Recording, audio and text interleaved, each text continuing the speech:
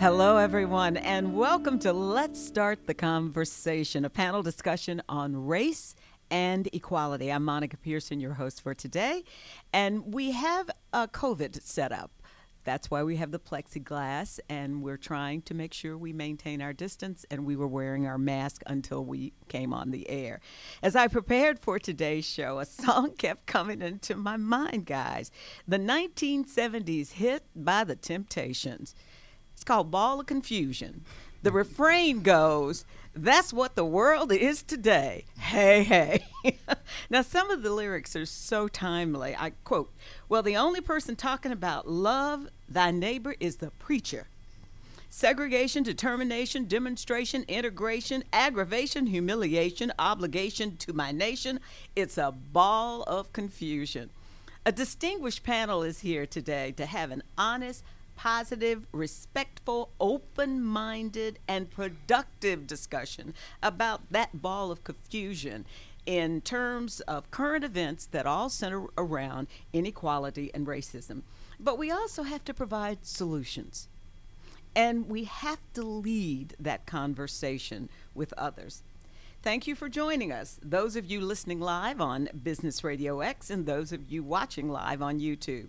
Our panel today includes an Atlanta sports icon, a well-known and followed sports reporter and anchor, a highly successful Atlanta business leader, and, of course, a well-respected leader in law enforcement who might get beat up a little bit today. I'm ready for it. Out of love. But before we introduce them, you need to meet Dan Miller. Now, Mr. Miller is with the financial services firm Wealth Horizon. Why did you decide to sponsor this? Well, Monica, first I want to just thank you and each of our esteemed panelists for agreeing to participate and contribute to what I am sure will be a very meaningful conversation. My wife and business partner, Jeree, and I have lived in the city for over 40 years, and we love the city, we love our community, and like many others, we've been deeply disturbed by many of the recent incidents and events surrounding racial tensions. And, we tried to figure out what we could do to positively make a difference. And we felt inspired to create this forum promoting honest and respectful dialogue. It seems too often one person cannot even comprehend how someone else can feel totally differently. And that's the benefit of sports, I think, is that sports often unite us and provide a bridge to the gap that's otherwise reflected in society. And so we know that while these conversations can be difficult and at times uncomfortable, we believe that discussion is the way to begin a path to a deeper understanding. That is wonderful. And this is not just going to be the first and last. You're going to continue them. That's right. This is not a one-off. We think it's very important that this be an ongoing conversation. So we will be doing quarterly broadcasts with different panelists, different people, different perspectives, and we will continue the conversation. Well, Mr. Miller, all I can say is thank you for caring and sharing, because these conversations need to be had. And hopefully when people hear what's talked about today, they'll have conversations with other people in their homes, their businesses, and their neighborhoods. That's what we hope. Thank you so much. Thank you.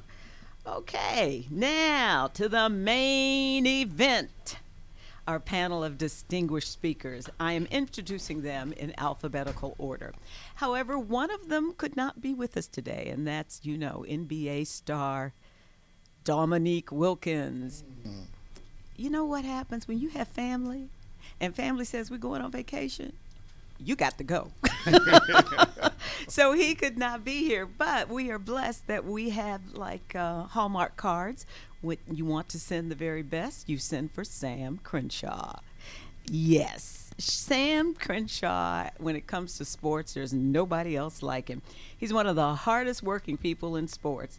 On TV, you can see him on CW69. He also freelances for Georgia Public Broadcasting, the City of Atlanta, Intercom, and on radio, he is the weekend morning host on Sports Radio 92.9, The Game. The wonderful Sam Crenshaw. Fantastic. And just great to be here with you. Tennis clap. Tennis clap. Polite clap. Because he's really ferocious on the court. You don't want to see her. Monica's, and then when she beats you, she's talking trash at you at the same time. I still owe you, Sam, from that charity event.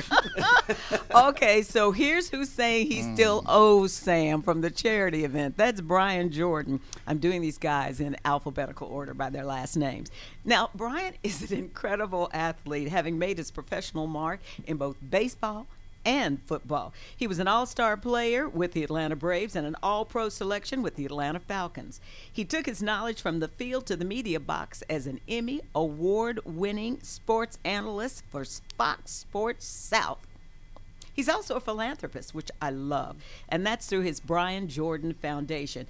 And what surprised me, I didn't know you had written 2 children's books. Oh, Monica, it's 4 children's books 4 now? Yes, I just came out with my first chapter book, so I'm excited, and kids love it. I really love it. Yeah. And next, here comes the man.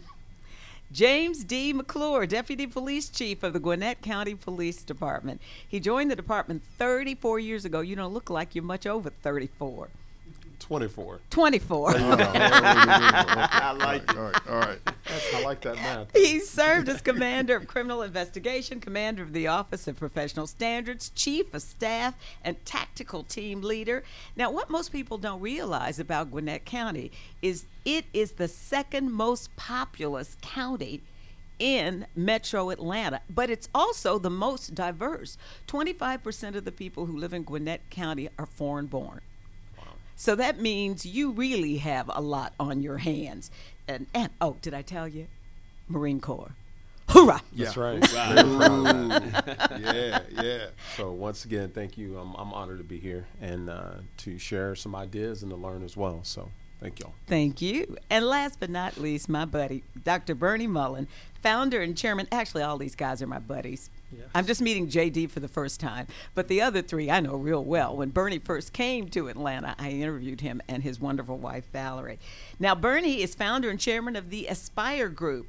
That group helps sports organizations stay in the game by showing them how to increase revenue, profit, attendance, and value. Before founding his company, Bernie was president and CEO of the Atlanta Spirit, you know who they are, the former owners of the Atlanta Hawks, the Thrashers, the ice hockey team, and Phillips Arena. Now, what I learned is that under Bernie's leadership, the Hawks' operating losses were reduced by 80% over 4 years, from 2004 to 2008. 80% you reduced. Yeah. Whew. And we need to put you in government. And and not the post office. Not the post office. not right now. Wow, that's a whole nother conversation. It really is. We're not getting into that today. And he's also, during that time period, the Thrashers won their division. Dr. Bernie Mullin is here. So let's get busy talking. Thank you. So James Wright was just named the first black team president in the NFL history, 100 years of NFL history. Now, he's going to be heading the Washington Football Organization, which used to be called the Washington Redskins. They're still trying to figure out what they're going to be called. He's only 38 years old. He also played for the Falcons at a short time, Cardinals, and the Browns. But he does have an MBA. But he's 38. Why this major change right now in football, putting a black man in charge of this huge and one of the most prosperous, well-known red organizations as the Redskins? Well, I can start that conversation off. And right now, the Redskins are in shambles with the whole Redskin identity. And the general manager there, no one, not the general manager, but the owner really has a problem. And it's causing the football organization to be in an array. And for them, it's a great move to bring an African-American in, especially being so young. You look around sports, all sports, they're getting younger and younger. So to have an MBA, to be the face of the Redskins, I think that's a smart move. And, Bernie, it's all about business. And, it's going to give them a good look moving forward as they continue to figure out their identity. So, Bernie, when you look at that, the reality is they're taking a chance, but could he be the sacrificial lamb? He could, but I don't think so. I think the first thing I would say is about time. About time, I remember when I came from being a university professor in '86 to be the senior VP of the Pirates, and the nastiest critic in the Pittsburgh paper wrote, the baseball people have failed running this organization, the business people have failed, well, let's try an academic. Can't get any worse. And so, I think that without a shadow of a doubt, we need more minority leadership across all the sports. I think it's been a slow progression. It's nowhere near as fast as it should be, and it needs to be, but I think it's a wonderful step. And clearly the main job there is, whether it's the Red Wolves or the Red whatevers, which are all the rumors of what the Redskins are going to be going forward. I think that's the major thing, is rebuild the brand, rebuild the image, and certainly the single biggest message there is your name of your team was offensive to Native Americans and therefore had to go. And you shouldn't have ignored it for as long as you did. Yeah. So as a sports reporter, when you see this, do you have a certain amount of angst? I mean, I think it's all part of this movement that is going on around this country. Monica, you and I are old enough to remember the movement of the 60s. I was too young to be out and be actually a part of it, but it was around me, being a native of Birmingham, Alabama. And to me, that's it. That movement had a lot of things going for it. This movement has some of that, plus the diversity, and they got money behind it. There's some sponsors that said, we want to withdraw being involved with the Washington team. So this movement got some money behind it, and that does make a difference. We've seen. So that's all a part of what we're seeing right now. So yeah, I'm excited by what I'm seeing from this movement. But I can remember when Hank Aaron was about to break Babe Ruth's record. He got hate calls and letters and threats to his life, and now all of a sudden you're seeing this shift to, we want more African Americans in particular offices, but as you said, it's a team that right now is struggling. So when do we get to be a part of a winning team? Well, that's a tough question. This is a fight that's been going on for a long time, especially if you're talking about Major League Baseball. I always tell everybody, Jackie Robinson is rolling over in his grave right now, the direction of where baseball is going now. And it's upsetting for me as an African-American athlete, and who admired and respected, and one of my greatest heroes is Hank Aaron, and be able to have conversation with him often, to see where Major League Baseball is now with 7% African Americans. It's mind-boggling, because I see all the African American athletes out there that's stuck in minor leagues. They don't get that opportunity to be a bench player at the major league level.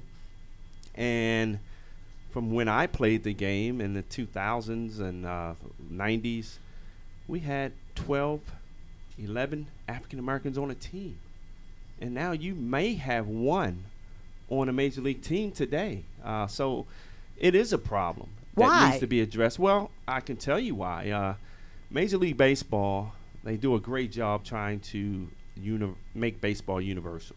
And they made a commitment to the Latin American, Dominican Republic, Puerto Rico, where they set up all these academies. And for me, I'm not knocking it at all. I think it's a great opportunity, and they really do a great job educating those kids, preparing them to come to the United States.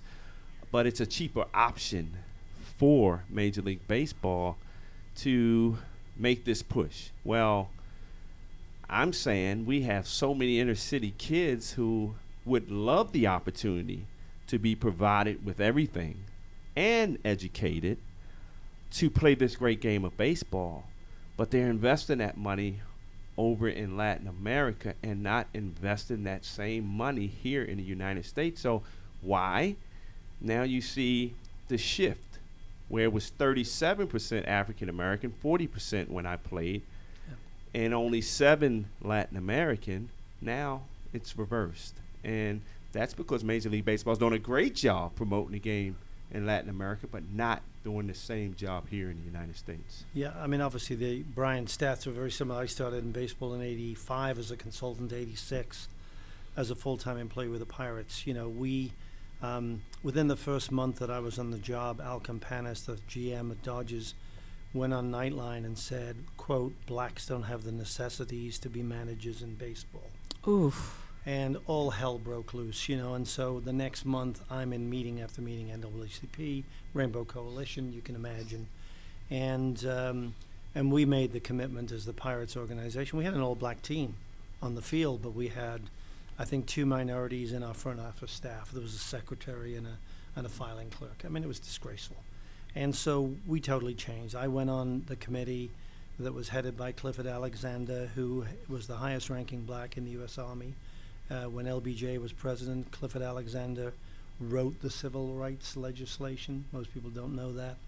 His partner was Janet Hill, Grant's mom. Yeah. Yale Law School, real dummy. Great. I mean, She's awesome. They were just amazing people to work with, and I was privileged to be a fly on the wall and learn. And within a year, we turned the complexion, literally, and the culture of our organization around. And we started things like RBI. We didn't. The National League did. Bill White, you know, who was an African-American, first African-American president of the National League, he started RBI, Return Baseball to the Inner City. I think that one of the things that's very often not spoken about is an Obama, prior to his presidency and his early campaigns, made fatherhood in the black community a big issue. And he got pounded. I mean, even as our first black president, he got pounded by some of the, the academic and intellectual black community. And, you know, I'm not here to debate it. I'm going to tell you from a baseball point of view, it was a massive problem, Monica. There were not the African American men in the communities that were coaching, leading, and developing baseball programs. Mm-hmm. I think the saddest thing from my experience of 10 years with 3 major league teams was that the integration of the major leagues with Jackie Robinson was the death of the Negro Leagues, as we all know. Mm-hmm. And we rebuilt the Homestead Grays ballpark as one of our outreach efforts to try and get more, obviously inner city African American kids in the Pittsburgh area playing baseball. And because they were the last Negro League World Series champions. And, we did a lot of things, but the effort, it was tough because there wasn't the infrastructure of the uncles or the dads coaching in there. And so to Brian's point, we put a lot of money, but I don't know that we did the right thing. I don't know that we got the role models. And he would probably know better why that part failed. Right. And just to add to that, Bernie, you try to put a Band-Aid on it. Which is my frustration with Major League Baseball teams, because every team is different, as we know. They run their organizations different. Some are more involved in the community than others. But to put money into an RBI program, to put a Band-Aid on it, just to say, well, we're helping the inner community, does not help the inner city community. You have to take control of those programs. With so many former athletes that are involved in helping inner city kids, this is a perfect opportunity for Major League Baseball to use their former players to run these programs and make sure these kids go in the right direction. But no, that's not the case. They will donate $1 million to RBI program and say, okay, we're done. And now, what do you think is going to happen? They're going to refurbish the fields.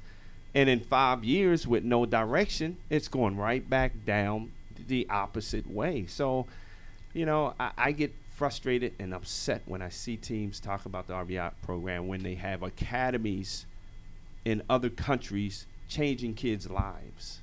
Sam, I see you chomping at the bit. Yeah, because I know he's done some great things. He's been invested also with the Carver YMCA down in the city of Atlanta to provide a field, and that's one thing, to provide adequate playing field for the young people to play on. But there's an organization I know down in the city, I don't know about around the rest of the area, called LEAD, that gets involved with young people. And CJ, who used to be. Stewart, I think they're doing a remarkable thing, and they do something to bring you in each year called a Safe at Home game, which is a game where they get young people from the inner city to play a baseball game against police officers, Right. and there are no umpires in the game. So there's trust.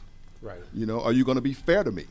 Are you going to call a ball, a strike? If I ever get to the base first, are you going to call me safe or out?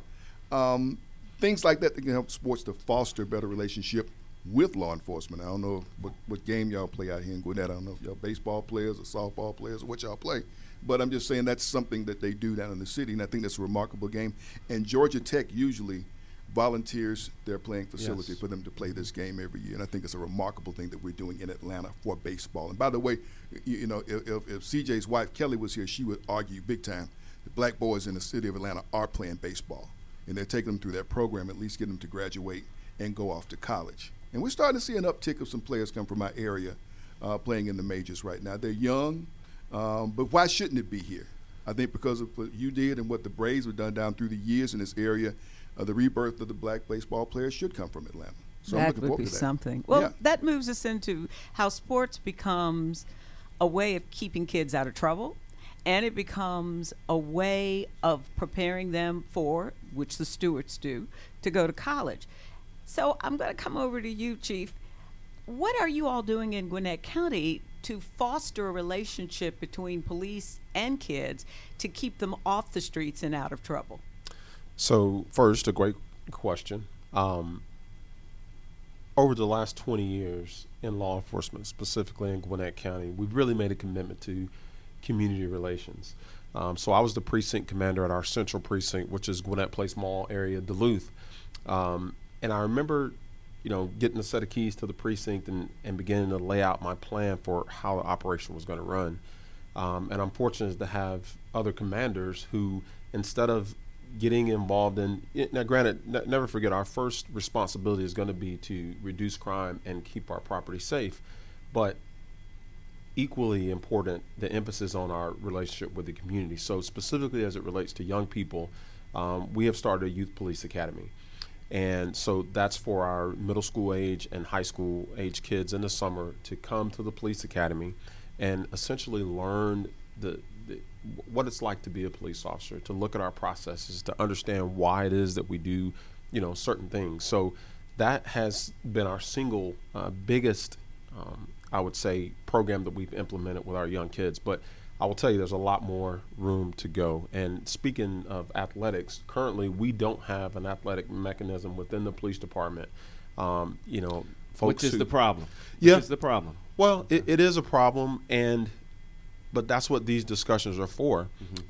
Just this week, I've talked to a retired sergeant, Tony Irvin, who worked for us for over 25 years, who said, "Hey, I've got an idea. Let's get Powell involved." So I agree with you. It is a problem, and the generation that you could argue is most important that we need to reach is young people. So I talked to the Chief West. That's our platform, is to get involved specifically with athletics in the police department. And I think once we come out of the pandemic, I think at least within our agency, you'll see that implemented. So I'll look to get contacts with Brian and Sam and see what we can I can do. tell you something that I actually was a part of it, if I may. Yeah. That was here in Gwinnett, and over in the Meadow Creek area. Okay. And that's a very diverse area. You got Absolutely. everything that goes to that school, and one of the largest populations for high school in the state of Georgia. Through USTA, and USTA Georgia wanted to do something with our diversity department to encourage more of the Latino community to participate in tennis. Sure. We went there, and we got some middle school and some of the ninth graders to come out and just get inside the gym with us. And the athletic director was thrilled.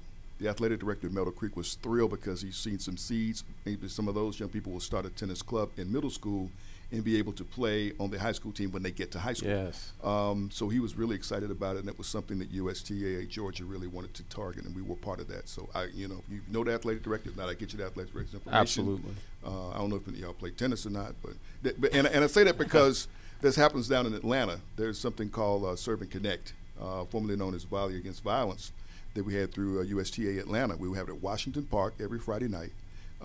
Kids from that area, from the west side of town, with officers who patrol that area. So everybody knows each other Yes. already. They see them going to school and whatnot, so that everybody's comfortable. The kids come out, they climb all over the officers. They're there in their dark uniforms and out in the court sweating. but we have fun. Yeah. And I like to call it kids, cops, tennis, and pizza. Because after we get through playing, they learn a new word, and we ever sits down and has pizza together. But that's a small thing, and why it doesn't happen in other places around the area, why it doesn't happen around the metro area, I do not know. I'm over here like I'm ready to. It's a jump rope going on. I'm ready to jump in. I can't wait to jump in. But, you know, I think, and I don't know if you guys heard Doc Rivers speak on this same issue. Me growing up, just like Doc Rivers, his dad was a police officer. His dad coached kids in the community. I grew up in a community where the police were involved. They coached us. They gave kids second chances by saying, hey, you come play for me at this recreation center. I'll let you off this time, but if it happens again, it starts very, very young, because the image of police officers today are not the same as when Doc Rivers and myself growing up. We ran to police officers because they had such a positive image. I wanted to be a police officer. But today, because of what's going on around the world, they're running from the police officers if they see them. So I have this vision to where we have police officers in this PAL programs. You know, everybody's talking about defunding the police. Are they crazy? You don't defund the police. You redirect those funds. Yes. Into where it's going to help grow relationships with young kids and police officers, because we have to save that generation first to correct anything as we get older. So why not look at Gwinnett County and all these other counties and build these facilities where kids are allowed to play and police officers are there to coach, along with former athletes, along with the great coaches in that community already, to allow the police officers free membership to work out, to be there, to intermingle with those kids every day. I guarantee you crime will be lower. And it's something that nobody's really talking about. And this is something, Bernie, that to me, the Braves, the Falcons, the United should all come together along with corporations and say, let's build these facilities here and let's make a difference. If change is going to happen, it's a bigger conversation among these big corporations who have the money to make it happen. And we will see crime go down. These younger kids grow up respecting people, because it is a different world out there today when you walk and talk to these younger kids. It's just no respect. Well, it's because of what they see, what Right. policing is like. And I look at President Obama's task force for 21st century policing, and just what Brian's talking about is getting involved, doing community policing. But there's more to it. Do you know about and I'm sure you do, the 8 that can't wait, that many police departments did not embrace, and many police chiefs said, I never read it and not going to read it because it came out of President Obama. So for Gwinnett County Police, and again, the thing I have to make sure that I make clear is I can't speak for all agencies. I can only speak to how we do business here. And I'm very, very proud of our agency, no question about it. We have learned, right, and we continue to learn. And again, that's what the benefit of all our conversations and be willing to come to the table is. We learn and change our processes. As far as the President's Task Force and the 6 pillars within that program, we adhere to. The 8 can't wait. We looked at every single one of those requests. For instance, banning a chokehold. We outlawed chokeholds 25 years ago, right? So we definitely go in open-minded with these things, and that commission, the task force that found within that study was phenomenal. If people just take the time to read it. If you get politics involved, to your point, Monica, where folks are worrying about which administration incorporated, then it's a lost cause. The bottom line is that the material they put out was phenomenal. And if I think if a police chief takes that tact, that I'm not going to read it because it came from this particular administration, then they truly don't even need to be in that position. But as it far as did I'm happen. concerned. I want to share with the listeners and viewers what they are. It's like ban chokeholds and strangleholds, require de-escalation, require warning before shooting, exhaust all other means before shooting, duty to intervene, and that's what we saw a huge lack of. Accountability. Yeah. Accountability, and then ban shooting at moving vehicles, require use of force continuum, and require comprehensive reporting. You all are doing that, but again, every day you still see officers doing things that they shouldn't do. Absolutely. And the thing that we can't take out of the equation is that human element. What you've got to do, number one, is screen. We have got to have processes to where people who are not fit to do this job, first of all, are not offered a job. Typically speaking, we'll have over 3,000 candidates apply for the position of police officer. We're generally going to hire about 150 a year. Our process is very stringent just to get to the academy. Then we're going to screen people out during the academy, which is 26 weeks long. Again, when you look at agencies who are trying to be progressive, the state of Georgia only requires that a police officer have 10 weeks of basic training. 10 weeks. We give our folks 26 weeks. Okay, so that's of our own choosing. And then they're going to ride with an officer for an additional 12 weeks.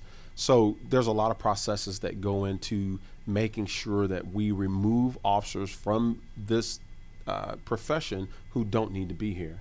And so we do follow best practices. We are accredited by CALEA, but that being said, there's still more work to do, and so we are, as a result of everything that's going on, we are looking at all our policies and all our procedures to make sure that we're doing things right.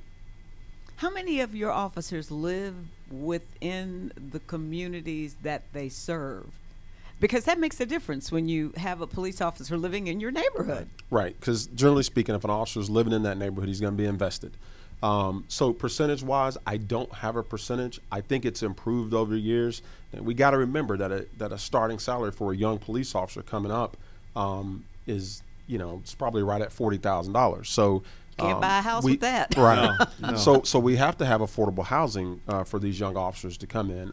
Again, it's improving, but that is something we have to continually strive for, is to encourage our officers to live here. Myself, I live in Gwinnett County. I'm invested in our community, and as our folks come along, that's one of the things that we encourage. Well, I'm going to get personal now because that's part of the things. We've been so busy talking about sports, but we learn from other people's living. So I want to know, how was the issue of race and discrimination brought up to you in your family, and at what age? And your first experience with being a victim of racism? Wow. Well, for me, it was very young. I was fortunate. One, to have a mom and dad raise me in the same household. And I remember when I was probably 6 years old, 7, where my parents sat me, my sister, and my brother down, and we watched every series of Roots. And for me as a young kid, seeing that for the first time, it was so much anger inside me, saying, how can a white person treat a black person that bad and live to see the next day? And as a child, I knew no better. I was, I looked at my parents and said, hey, I'd rather them kill me than live like that. And my dad was like, son, if you lived in that time, you would figure it out and you would make the adjustment and you would deal with it. And he gave me the whole, the civil rights, because I was born just after 65 when all that happened. And he said, you're here and free for a reason, but it's not over. And when my dad said that, trying to be an elite player, my dreams was to be be a two-sport professional athlete as a little kid. That was my dream. And my dad him and my mom really sat me down and said, look, son, if you want to play the game of baseball, you're going to have to deal with racism, whether you like it or not. So we want to tell you right now, you better learn how to handle it, channel that anger, and remember your dream. Stay in that tunnel and do not let anybody pull you out of that tunnel. So thank God they told me that, because as I was 12, 11, I'm the only black kid on the baseball team. And in order to excel and get exposure, you got to play on the travel teams. And it's all white on the travel team. So here it is. I'm the only black boy traveling around the country on this travel team. And you better believe how many times I was called nigger, nigger, nigger everywhere I went. As a child. As a child.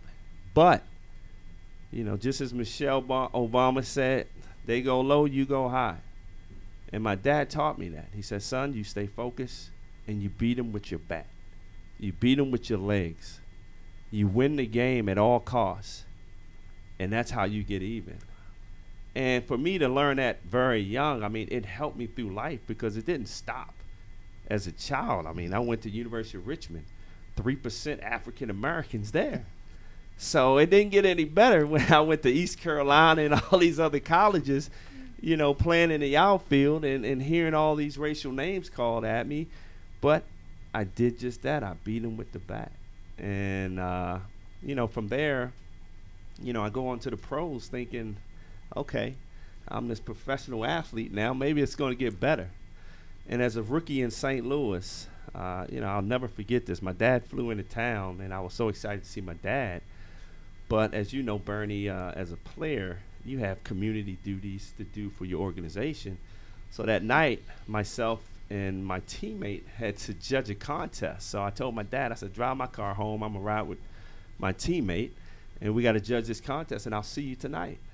Well, we judged the contest. We leave at 11:30, so it's early. And we stop at a light. And I remember this like it was yesterday. My teammate knew people in the car beside me, they roll down their windows and they're talking back and forth at a red light. So you're not breaking any laws, you're at a red light. I see the police officers, 2 white officers, sitting there watching as they're talking back and forth, and I'm like, well, we're not doing anything wrong. Light turns green, we make a left-hand turn. This was 4 or 5 days after the Rodney King beating. Oh, no. Okay? So tensions were already high. And we make the left-hand turn, and the lights go on. Now, my teammate, who's from California, has California tags, but we're working in St. Louis where we play baseball. First thing the officer said, and granted, I went to the University of Richmond, sociology, minor in criminal justice. So I wanted to be a police officer, FBI agent. So I know a little bit about procedures and, protocol. Right. So Ray rolls down the window, which he has tinted windows. First thing the officer said, instead of saying license registration, whose car is this? And I'm in the passenger seat like, oh, goodness, here we go. And Ray, well, I gave his name, Ray Langford. Yeah. But he said, it's my car, officer. I live in California, but I work here, and, I ship my car down here for the season.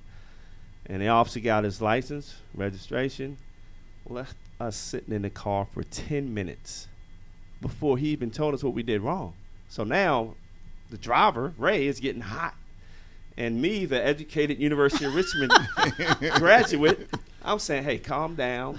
You're the cool dude. Yes. Don't give this officer anything to rile him up. Yeah. So I said, let me handle this. So here the officer This ain't going to end well. No, I know it's this is not. not going to end well. The officer comes in, and I said, excuse me, sir, could you tell us what we did wrong? And the officer looked at me and said, get out of the car. And now I'm really scared. I'm nervous. I'm thinking Rodney King all over again. And I get out of the car, and he said, where's your license? And, back then we had those little fanny packs. So I had my little fanny pack sitting in the car. So I went to reach back in the car. He grabs his gun, and I just put my hands up. Sir, you asked me for my license. It's right there in the fanny pack. Can I get my license? And now I'm looking at his partner sitting in the car like, this should not be happening. And he had to know who I was because I'm on billboards in St. Louis as a rookie. And so now I get my license. He looks at my license and said, you're under arrest. As soon as he looked at my license, you're under arrest. And I said, sir, could you What'd tell I me what do? I did wrong? Yeah. You're mouthy. And he puts me in cuffs. And now, lo and behold, it's like a drug bust. Police officers are coming from everywhere. And the black police officers, who knew exactly who I was saying, Brian, what's up? And I said, I asked the question. And they knew what was going on. So now once, as you know, Chief, they put you in cuffs, they got to take you in. Mm-hmm. And so I'm in a police car feeling like a serious criminal. You know how you stop at the light and I got my head down because I don't want anybody to see it as me. I get to the station, and then this police officer knew exactly who I was. And I didn't say a word the whole time. And the chief came in and said, look, I can't go against my officer, but we won't take your prints. We won't do any of that. The media won't hear about this. Last famous words out of that chief. The media will not find out. I get home. Ray was sitting there waiting for me. I get home to my dad, and I'm crying. I'm in tears, full of anger. And my dad looked at me and said, well, son, you're in the big leagues now. You're under the microscope. Yeah. Imagine what Hank Aaron and those guys went through. And all I could do was cry the rest of the night. And 6 o'clock in the morning, I was married at the time. My wife calls me and says, what happened? You're all over ESPN. And it said, Ray Langford arrested for soliciting prostitutes, and Brian Jordan bailed him out. Whoa. So you can imagine. Yikes. All I know is I went to the clubhouse and said, Ray, I'm glad it was you on ESPN. But, man, what an experience. And the chief of police and all came to me and said, hey, we want this officer to come and apologize to you. And I said, you know what? You will be arresting me if you bring that officer in there. That's how much anger I had inside me. So I can imagine what George Floyd and all those guys, you know, that were probably innocent, was going through. And it could have happened to me just as it could happen to every black child out there. So I will never, ever forget that moment, you know. So let me ask you, that. you know, that brings up something, because we hear a lot, Chief, about driving while black. And premier athletes even now get stopped just because of the make of their car, or because they might have a white woman in the car with them. How do we retrain officers, and sometimes it's even black officers who are involved? How do we retrain for people not to think the worst? Because people are afraid sometimes to drive their car through a certain part of town because they're going to get pulled over. And I understand that question. And, you know, hearing experiences like what Brian just described, they're heartbreaking. They really are. And I know that happened years ago, but I can sense and just seeing him that there's some real hurt there. What I will tell you is that law enforcement has made strides in what we refer to as bias-based profiling. It is specifically against protocol to do that. And to your point, what can we do? It is mandated in the state of Georgia that every police officer every single year have mandated training. This is through the governor's office, that type training. But more importantly, I advise citizens to have a voice. If you ever are put in a situation where you feel like somebody has profiled you, and to your point, Monica, it doesn't have to necessarily be a black male. It could be somebody that has a sexual orientation different.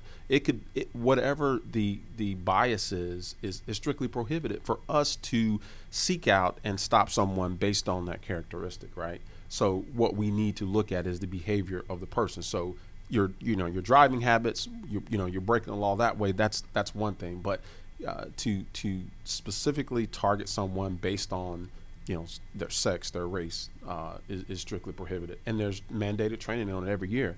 And so when you have those type of complaints, it's important to have a robust internal affairs office.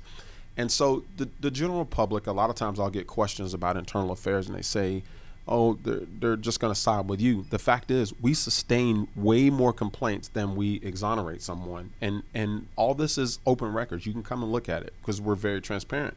But officers who are found in an administrative term guilty of bias-based profiling, the likelihood is they're going to be fired. That's something that you can't tolerate. And even if a sustained complaint is there, how then can you keep that officer on? How can you trust that person to then go out there and continue to make criminal cases and be unbiased, right? So the hope is that we can stop that type of behavior before it happens. But in the event that we have a citizen that feels like in Brian's case they've been wronged, they need to come forward and let Internal Affairs do an investigation on it. Well, I'm curious, have you ever been racially profiled? Have you been pulled over? When have you faced discrimination when you're not in your uniform? So it's important for me, again, because I live here. When I go out at night and I drive around, nobody knows, well, that's Chief McClure. So it's incumbent upon me to ensure that our officers are trained properly, because it could be me, right? It could be my family. As far as incidents that I've had, I'll be honest with you, my parents were pretty strict on me. And if there was one kid in the crowd doing the right thing, it was probably me. I remember an incident in Hawaii, and I was in the Marine Corps just traveling, and we'd stopped in the port for a few days. And, I had an officer, actually two officers, that walked by us, and they had a report of, several black males in the area that were violating the law. And, of course, in this case, it wasn't us. And so I remember the officer responding, and I kind of looked across the street, and there were 4 black males walking on the other side of the street. So I said, well, sir, there's 4 black males right there. And kind of to Brian's point, he was pretty curt and short with me and let me know what was going to happen if I kept talking. So overall, I've been fortunate not to have to endure that. But that doesn't make me any less sympathetic to somebody who has had to endure it. How about you, Sam? Wow. We go from the beginning, or when we come back from, I'll say this, profiling. And I've done what I've done in this market for about 15, 16 years in kind of known quantity. And I was in a municipality or an area not far from here, I won't say where, but I was there to MC a high school football banquet for that area. And I emceed that banquet, and I'm in a suit and tie, I'm in my personal car, and I'm driving, and it's foggy, and I pulled off the road to go into the Walmart, and I come out in this car. I'm seeing this car behind me, and I see something on the top of the car, and I'm like, is that like a rack for like skis? And after a closer look, I says, no, those are police lights. And this car followed me all the way to the county line, and then it turned around and went back. And I'm like, okay. I mean, and they could see my tag, which Gwinnett, where I live, and so they knew I wasn't from far away. They knew I wasn't from the other side of town, and went from it, but they followed me to the county line, and they turned around and went back, and that's been about 3-4 years ago. But you talk about discrimination and learning. My goodness, you talked about Roots, and I'll pick up something there. I was a senior in high school when Roots came on, and I'm reminded of it because of what happened with the unrest and the things that happen here in town and around the country. And I'm hearing from people, white people I've been acquainted with and friends with for years, would reach out to me on Facebook. You okay? Everything all right? Because we've always been fine. I said, yeah, man. I'm like, right. But people we're calling this to just see if everything was. I said, you and I, we've been fine and whatnot. But I do remember the day that I go to school, and my neighbor Birmingham, my family moved to East Point, which at the time was a far different East Point than the one we see now. And the school that I attended was predominantly white, and I will never forget the looks on their faces that Monday after that Sunday's first episode of Roots. Mm-hmm. These were folks who had been told that slavery was the stuff you saw in Gone with the Wind and, Song of the South. Uncle Remus and Hattie McDaniel and folk, right. They were slaves, but they were treated nice. Right. And they were happy, and they were singing and dancing. But they saw something different that night on that show. And the looks, I wish I had a camera to take pictures of the looks on the faces as I walked the hall of my school that day, because their folks hadn't told them. They hadn't told them, and they saw it that night. And so to walk the hall and see that, from people that, and I'm going to class with, everything, it was an experience. It truly was. And it's just something that my folks prepared me for. As a native of Birmingham, I saw my dad go from someone who served in the Army and came back and had to ride the back of the bus if he rode the bus at all. And one day he comes down the bus and he's driving the damn thing. He became one of the second wave of the first black bus drivers in the city. And that's no big deal now. you would say it's about to drive a bus, but in the 60s, Oh yeah. that was huge. Those men were treated like heroes. And my mother, who, and they met, by the way, at Miles College, who's outside of Birmingham. I always say, no Miles, no me. I owe my life to the school. But she couldn't go to certain schools as an undergrad. But after becoming a teacher, she was selected for a program for guidance and counseling, and she went to the University of Alabama in Tuscaloosa to achieve her master's degree. And that was so special, she took me with her both summers. She wanted me to see it. She wanted me to touch it. Man, you know, that was special to go and experience that for her. To be able to get a master's degree at a school where the governor stood in the doorway and said she could not go. So the experience was great for me in my home, the people who were right in front of me. I didn't have to read a book, didn't have to watch a movie. I'm thankful that I had two people in front of me that were examples that gave me a foundation. And I just take it seriously. I truly do. And I'm excited about this time with this movement that's going on. A little, you know, disturbed about some of the violence that took place along with it. But I think at the core, the purpose, and I'm one of them people, I want us to keep our focus on what we are really trying to get. You know, equality, we want to do police reform. I don't know how you feel about names on the pancake box. I don't know how you feel about statues and rename and stuff, whatever. You know, I see that kind of like a car. You're going to put Under Armour on the tires. I need to go up under the hood. My transmission needs fixed. You know what I mean? You can shine the tires up all you want to and change the names and whatnot, but let's not lose the focus of what we're really trying to get to. And that brings up what I'm noticing with this new group of protesters. It is much more integrated and much more youthful. You see so many more white people involved. There were white people involved during the civil rights movement. But now there's this generation of white kids who go, how did that happen? When did it happen? Well, I would never pretend to speak for all white people. You're our token today. You know, I wouldn't pretend to speak for all white, old Christian men either, which is what I am.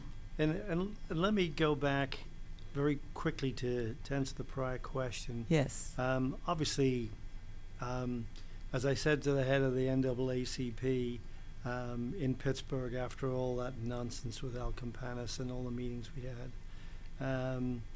And he said to me, I've been black all my life. And I said, I would have expected that, and I've been white all my life. So I've had different experiences, but I will answer that very relevant question, Monica. You know, told the story before. As a 4-year-old, it wasn't race, it was religious bigotry. I lived in, you know, blue collar, very poor. It wasn't the hood, but it was poor. You know, Thursday I had to wear the same clothes I wore on Monday, you know. And there were kids in my school that wore the same clothes all week. And this is in Liverpool. This is in Liverpool, England. It's the major highway for all the trucks to go in. It ain't a pretty area, but as council houses, income subsidized houses went, it won the hood, and it was pretty nice, you know. And at age 11, my dad had started selling life insurance and done really well, and we moved to a really nice middle class.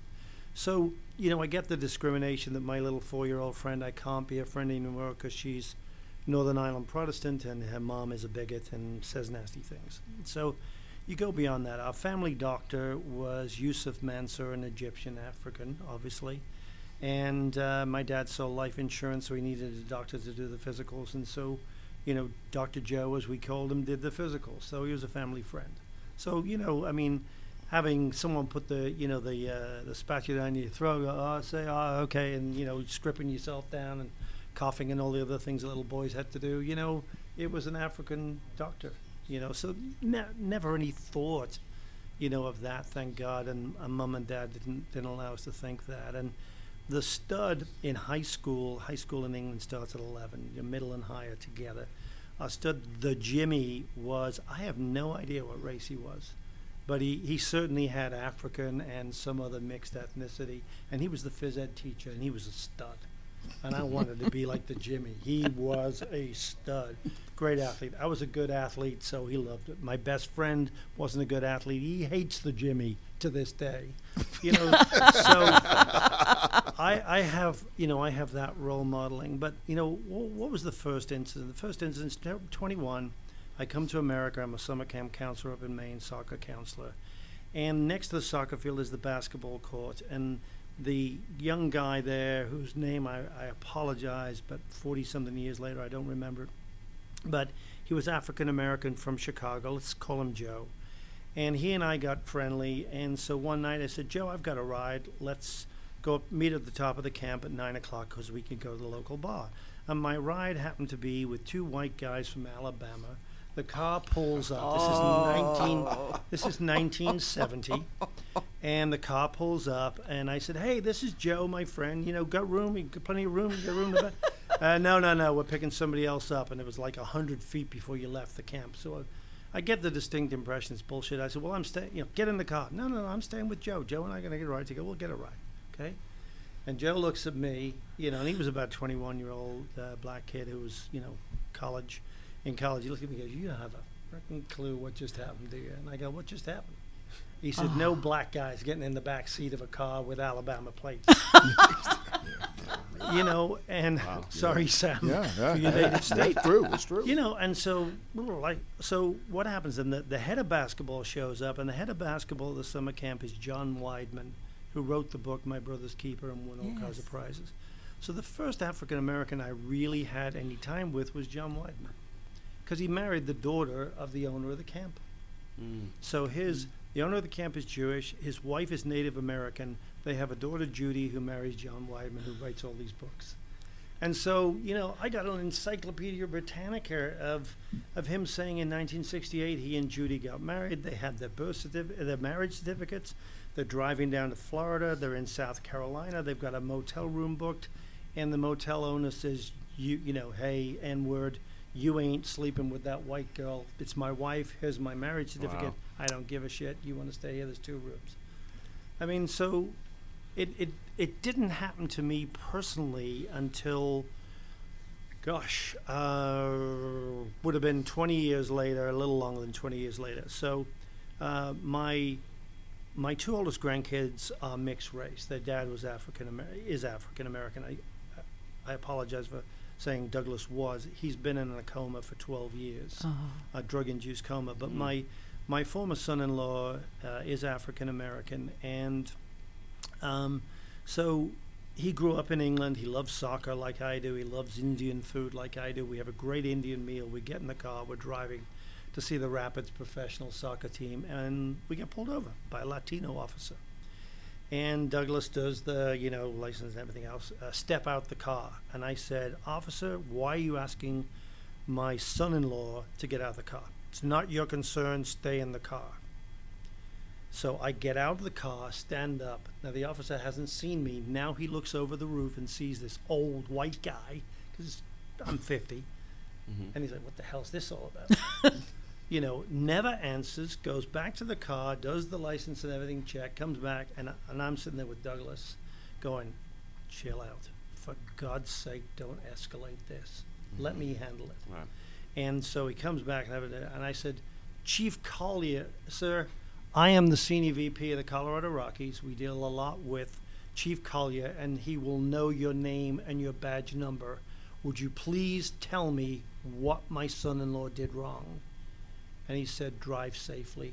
Gave him the driver's license back and went in the car. So I reported him. Well, yours turned out better than mine, man. Yeah. When you said, let me handle this, man. That was Yeah, but there's a difference here. It's the color. Yes. Yeah.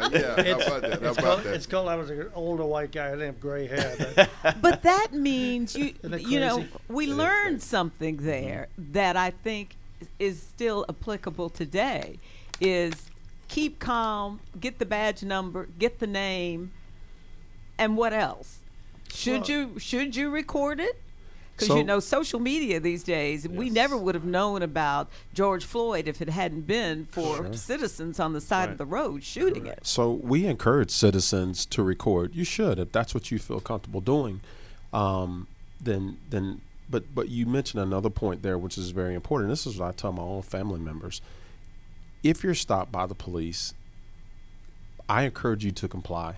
Don't argue the case on the side of the road. That doesn't mean you shouldn't ask questions to get knowledge about what your predicament is. But again, go through the traffic stop, comply to the extent that you can, and then follow up. That's the way to deal with it. That's the way I would deal with it if I'm stopped today. I'm going to go through, I'm going to watch the protocol. I'm going to ensure that I'm treated fairly and in accordance with the law. And then if that doesn't happen, then, I'll deal with that situation after. But to me, personally, I don't believe in taking chances that could potentially put my life in harm's way or the officers. It's best to comply and then go about the business of seeing to it through internal affairs or whatever mechanism to deal with it. It's always the best piece of advice I can give anybody. Monica, you asked a great question, and I'll give you my few thoughts and then let everybody else go in, and that is, why are younger people today? And I think Val and I would have been down there protesting if we hadn't got concerned about, the potential for the violence elements of it, and maybe we should have just gone there early and left, which is a lot of what the mainstream protesters did do. But I think the younger generation, I certainly know my own kids, and my own kids are all in their 40s. I've got a 24-year-old grandson who is mixed race, but he doesn't present as looking like he's black. My 20-year-old granddaughter does more so, and I listen to them, and I think I'm not sure that we as parents have done the greatest job raising our kids in some areas, but I think in one area about recognizing that I believe in one God. I believe that we are all brothers and sisters, and how would you ever discriminate? Why would you discriminate against your brothers and sisters? I grew up in a pretty functional family. My sister and I still fight, all the time. But I love her, and so I think when you balance that out, I think younger people today have a better sense of fairness, and they're more tolerant with sexual preference and sexual orientation. I think they're more tolerant of a lot of different things, and they've grown up. They've grown up with all their peers' parents being divorced. A mixed and blended family. They've grown up with a lot of things that we didn't grow up with. I don't think my mom and dad got along that great because I witnessed a lot of the fights as a kid growing up. But today they would divorce, and I think we've got a better generation of people and more power to them. And I think that's the thing I'm most proud of is exactly your observation, is that it was very, very broad based of the entire community, way more white than a lot of people expected, and I'm sure the APD expected. And I think that bodes well for the future. And later on, I think we need to talk about what is the momentum and the long term for Black Lives Matter, and not allowing it to get hijacked, because it's being hijacked. It's being hijacked, and it's also losing some of its momentum from the core. But I think that's a different discussion. Yeah. So that would be my response back to you. Mm-hmm. I think younger kids are better than our generation was, and better than our parents' generation. I'm proud of this new generation, to be honest, to want their voice to be heard. And I have a 28-year-old daughter, 26-year-old son, and even my 19-year-old daughter. They participated. They even went up to Washington. And, Dad didn't approve of it, but, they're grown now. But they wanted to be a part of it. Now, the whole monuments and, the Stone Mountain. Again, I'm proud because this next generation, they don't want to be reminded of the past. All they see is the future. And I'm happy about that, because I lived that past, and knowing my history, it kept anger inside me, where I hope this new generation can move forward and see change happen and be a part of something great. And like Bernie said, maybe they'll understand what Christ is all about, and we are brothers and sisters in the end. But right now, to see them in a positive manner protest, like the civil rights movement, that made me proud. And all the violence that happened, it wasn't really done by African Americans. You know, it was done by Asians, whites, and that was amazing to me. It was. To see all the underlying stuff that went on through all these protests where blacks got blamed. But I'm proud of this new generation, and I think we may see change. You know, it's going to take time. It's going to take a lot of the police officers and the younger generation changing their mindset. And but if we all can work together as corporations and athletic teams can come together and make this happen, I think we'll see it. Yeah, you talk about the teams, and they're all making it a point to use their platform. I couldn't believe when the NBA players were saying, well, do we want to go play in this bubble? It's going to take away from the momentum of the movement. I said, why would that take away from the momentum of the movement when you can go there and whatever gesture you make can allow you to use your platform? And they've done that very well. And all of the teams, MLS has done it, NHL, the hockey league, they've all done something to highlight those things. So through sports, that's happening. I know media takes a lot of hit for some things right now, Monica, but the media, once again, is the thing that really helped catapult this. We think about the movement, and we're reminded of John Lewis on the Edmund Pettus Bridge and those 4 little girls that came out of that church in Birmingham. My mother taught 2 of those girls. And those are the things that turned the tide for the Voting Rights Act of 65, is seeing George Floyd, and you couldn't miss it. Mm-hmm. Yes. Through this pandemic, like it or not, everybody was at home. Yep. You couldn't say I was at work, I didn't see it. You couldn't say I was at school, I didn't see it.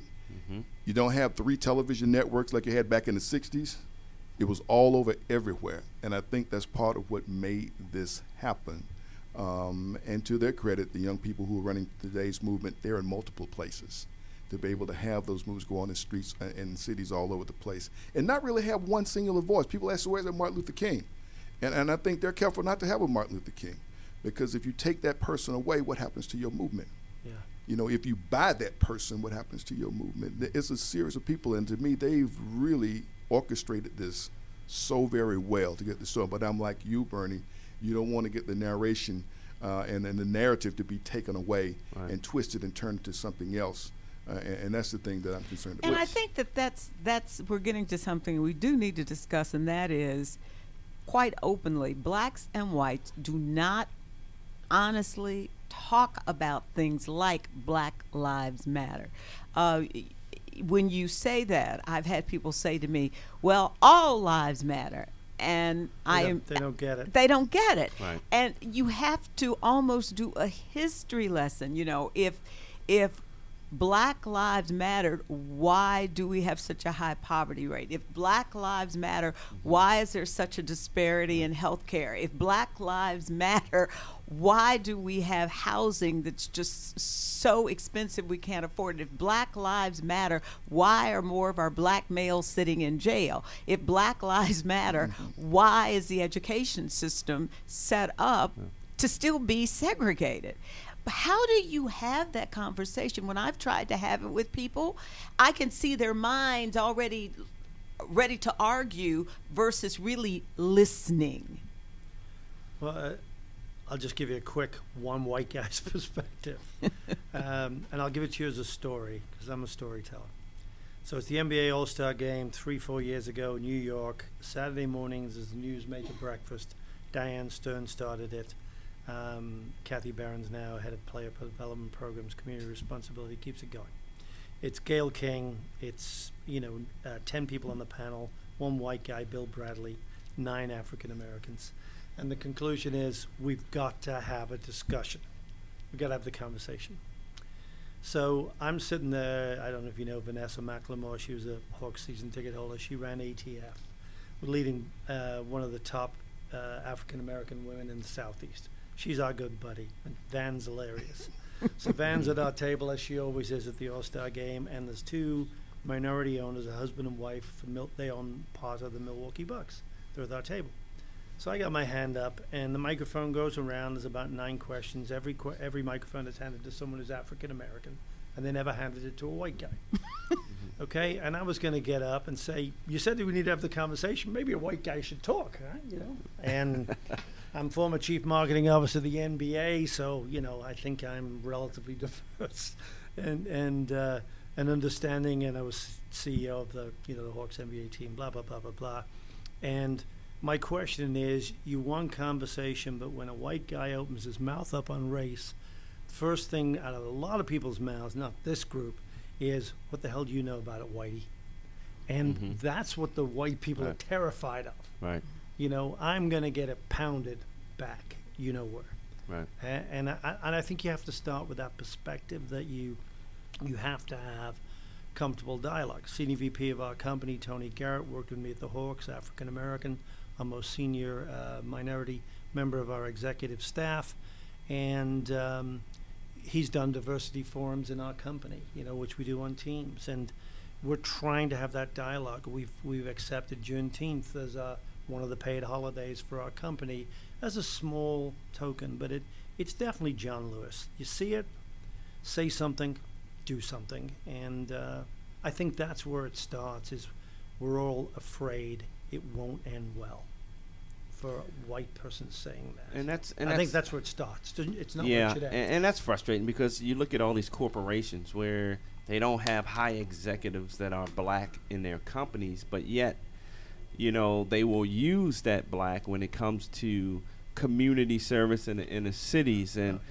for me, I'm a product of that, and it frustrates me. And you're right, Sam. I have to do it all on my own, and, to be out in the community, to make an impact, to make a difference. Right. But these organizations that I played for, you're sitting there saying, okay, I'm educated.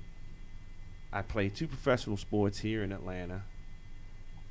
You want me every time there's a black event going on. Sure. But yet you can't hire me to be in that executive position to take that company to the next level on diversity and community. And it's a frustration. I try to just, think that it's going to get better. It's going to get better. And then not just sports. I mean, even in Fox Sports, you look at the corporation ladder and you're saying, wow, I'm the only one here talking sports. But when it comes to marketing and putting his face out there, no, we're going to stay with the white guys and make them the face. It's a frustration. You're saying I can be a part of it. I can play for you. I can make you billions of dollars, but okay, that's it. We'll continue to use me. And this is a great conversation I had with my hero, Hank Aaron, who he educated the heck out of me on it. But, But just you say that, BJ. It's just you say that. I think this movement is going to bring about some of that as well. And I hope that some of the young people that have been out there in the streets have prepared themselves for some doors to open and some opportunities to come. With some opportunities, with some upward trajectory to be in leadership and management roles. There was something that John Calipari started with some college basketball coaches through John McClendon's foundation, seeking minority students who have been participating in athletics to get involved in athletic administration. Right. Mm-hmm. They're going to raise some funds and create entry-level jobs for these young folk and get them in if they go ahead and get involved with it. And it started this month. This is something brand new that they've initiated. NCAA has a great program, by the way, of minority executive leadership development. Now, one thing I can say, I love what the NBA is doing, and it started with Commissioner Stern. Yep. Yeah.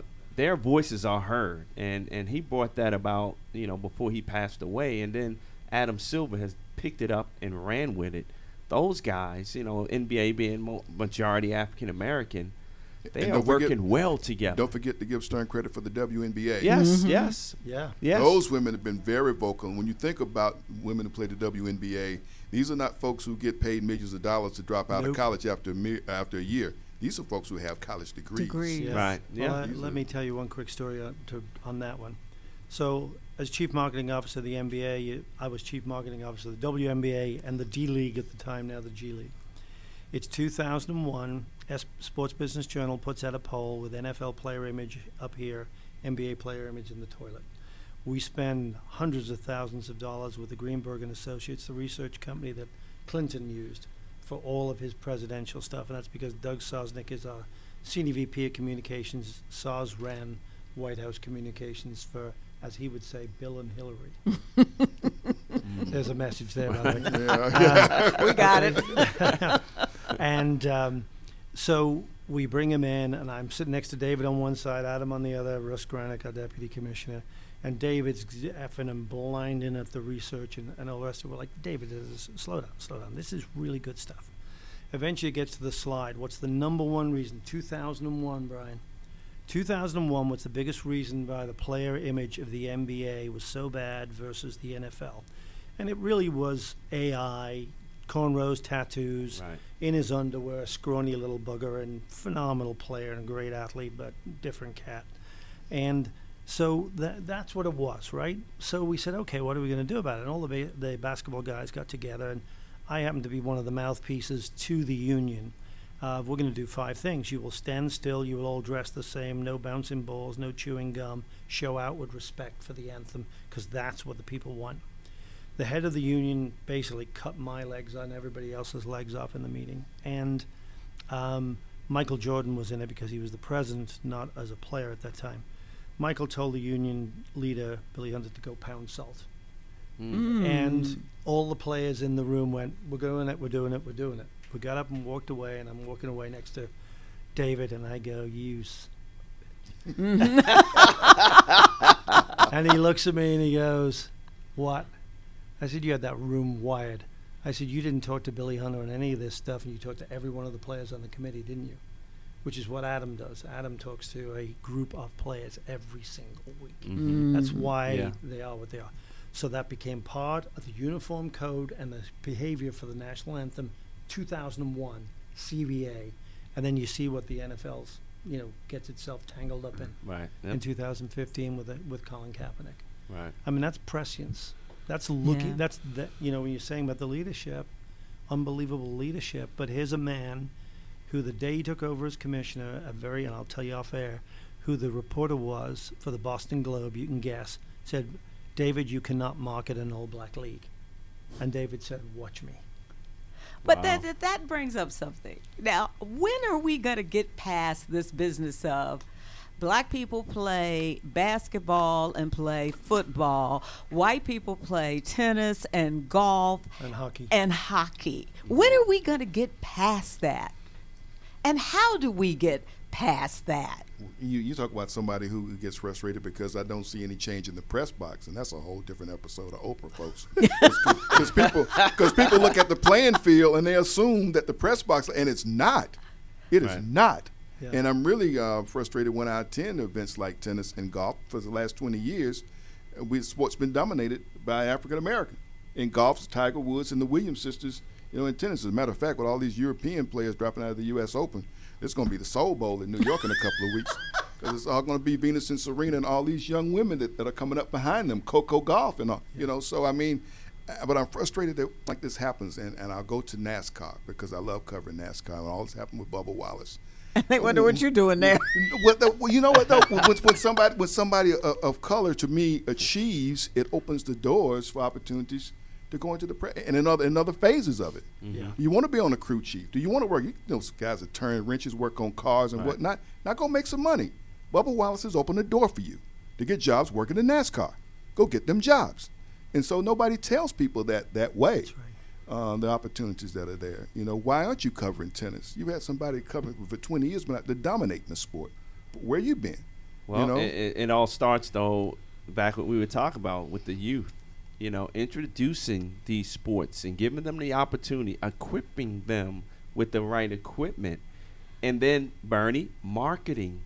They don't see black faces playing baseball. When you see it on TV, the marketing, it's all white players. And they don't see it. So, okay, I'm going to shoot the basketball and I'm going to play football because that's what I see on TV. And that's why the issue of why are we losing so many black players in baseball? One, they're not equipped, and they don't see black faces anymore on the fields. And baseball, each team, each market is not doing a good job of marketing to African American communities. You know, you say we want more blacks to come to baseball games, but what are you doing to make that change? Bring a rapper to the ballpark, a concert? That's not marketing the game of baseball. You know, so It's not. It's what they're doing. but that's exactly what they're doing. But invest that money in the communities and help these kids understand that we need you back in the game of baseball. So we're going to provide you with every opportunity, equip you to be successful in this sport. Now, see, you're talking about what my last question was going to be is how do you get this inclusion? How do you force companies to see this as being important for their growth, to have this diversity? It's like in your police department, in your county, you've got to have a police department that looks like the county. So that means you have Asian, African American, Latino, and white. We do, but we still have to do a better job of it. You know, it's an ongoing process of trying to recruit, and I've never liked the term minorities, but to represent our community, to look like our community. Gwinnett's very diverse, so even take the Asian community, which traditionally, at least we found in Gwinnett County, we have not been all that successful in recruiting Asian citizens to our department. So we do go out and do job fairs in those areas. We're at our HBCUs. We're messaging out, look, we need you here. And so every time I get on a platform where I can speak, I'm encouraging folks, because that's the thing. If we want to see change, we're going to have to be involved and be a part of the process. So it's easy to stand back and criticize, but we need young folks in particular to get involved. And this is an honorable profession, believe it or not. It really is, and I've always felt that. And if the more young folks that we can attract to this job, that'll be an agent for change going forward. So we need help with that, that's for sure. Well, you need help with that. And Bernie, how can we get these teams? Because, you know, sports is really important to keeping kids in online and in track. It's a way to go to college. It's a way to have a profession, but there are other things in playing. You could be a manager. You could be the reporter. You could be the salesperson. Mm-hmm. But kids aren't exposed to that. How do we convince white-owned organizations to bring in black kids, Hispanic kids, to be a part of an organization early on? I think a lot of them are doing different things, but they're not necessarily having the impact. If the specific question, Monica, is front office representation, like Brian said, marketing and everything else, is most organizations tend to recruit what you've already got. So people working for you know about the jobs, they start telling everybody else it's networking. Mm-hmm. And we know that one of the single biggest problems with diversity and marketing, because we have the same problem, you know, the core of our company, the Aspire Group's business, is intelligent marketing. It's database management. It is digital marketing to qualify. Here's the offer that Sam wants for Georgia Tech tickets. Boom, he gets it. He opens click-throughs and posts. Our kids call him. We then follow up with performance analytics to make sure we did the right marketing programs. It's very sophisticated, very analytical these days. It's not smile and dial. Okay? We have massive initiatives. We have Women Who Aspire, you know, led by Val, my wife, as the senior woman, to try and focus on all these different groups to help diversity. But the problem is, overwhelmingly, our applicant pool is white men. Overwhelmingly, we try and broaden that pool. And, you know, we're a relatively small organization, you know, obviously a couple of hundred employees. But we need to do more, as Brian said, and as Sam, I think, said before, and obviously what Deputy Chief said, in terms of going out to the schools and getting kids, really having them see that these are great careers and that they are good. The second, that we have our diversity in our company is the best in the industry, you know, and that, you know, so what? You know, we're better than everybody else because everybody else sucks. You know, I mean, that doesn't cut it for me. And you know, our guys in the organization, that's why Tony leads so much of our diversity initiatives. And he was resistant. He says, oh, you're going to put the black face out there? I've been there, done that. You know, he worked for the Memphis Grizzlies. He worked for the Hawks. Yeah. You know, you show up, there's 200 people. They're all black, and the people up on the stage are all white, leading the group. You know, we know what this is all about. It's got to be like we tried to do with the Pirates with a community approach. It's got to be authentic, and it's a lot of work. But so what? Do it, because it has to happen. The second problem we have is, and like I said, our diversity numbers look pretty good, but the problem is our really talented minorities get stolen away because they can get paid a hell of a lot more. And so because there's so few of them. Because there's so few of them, and they're in highly visible positions, you know, and we put them out there, and they're like, wow, that kid is really good. Yeah, he's great. Don't you damn steal him away. Yeah. But what can I do? Stand in the way of the kid and give him that opportunity? So regular business and industry will pay a hell of a lot more than sports. Sports does not pay well until you get to the top levels. That's one of the problems with sports. It's not the only problem, and it's not okay. You know, and a guy like Jimmy Leland, when he was manager of the Pirates, would complain that many of the better players didn't go back into the minor leagues and spend the 19 years he did to become a major league manager. Right.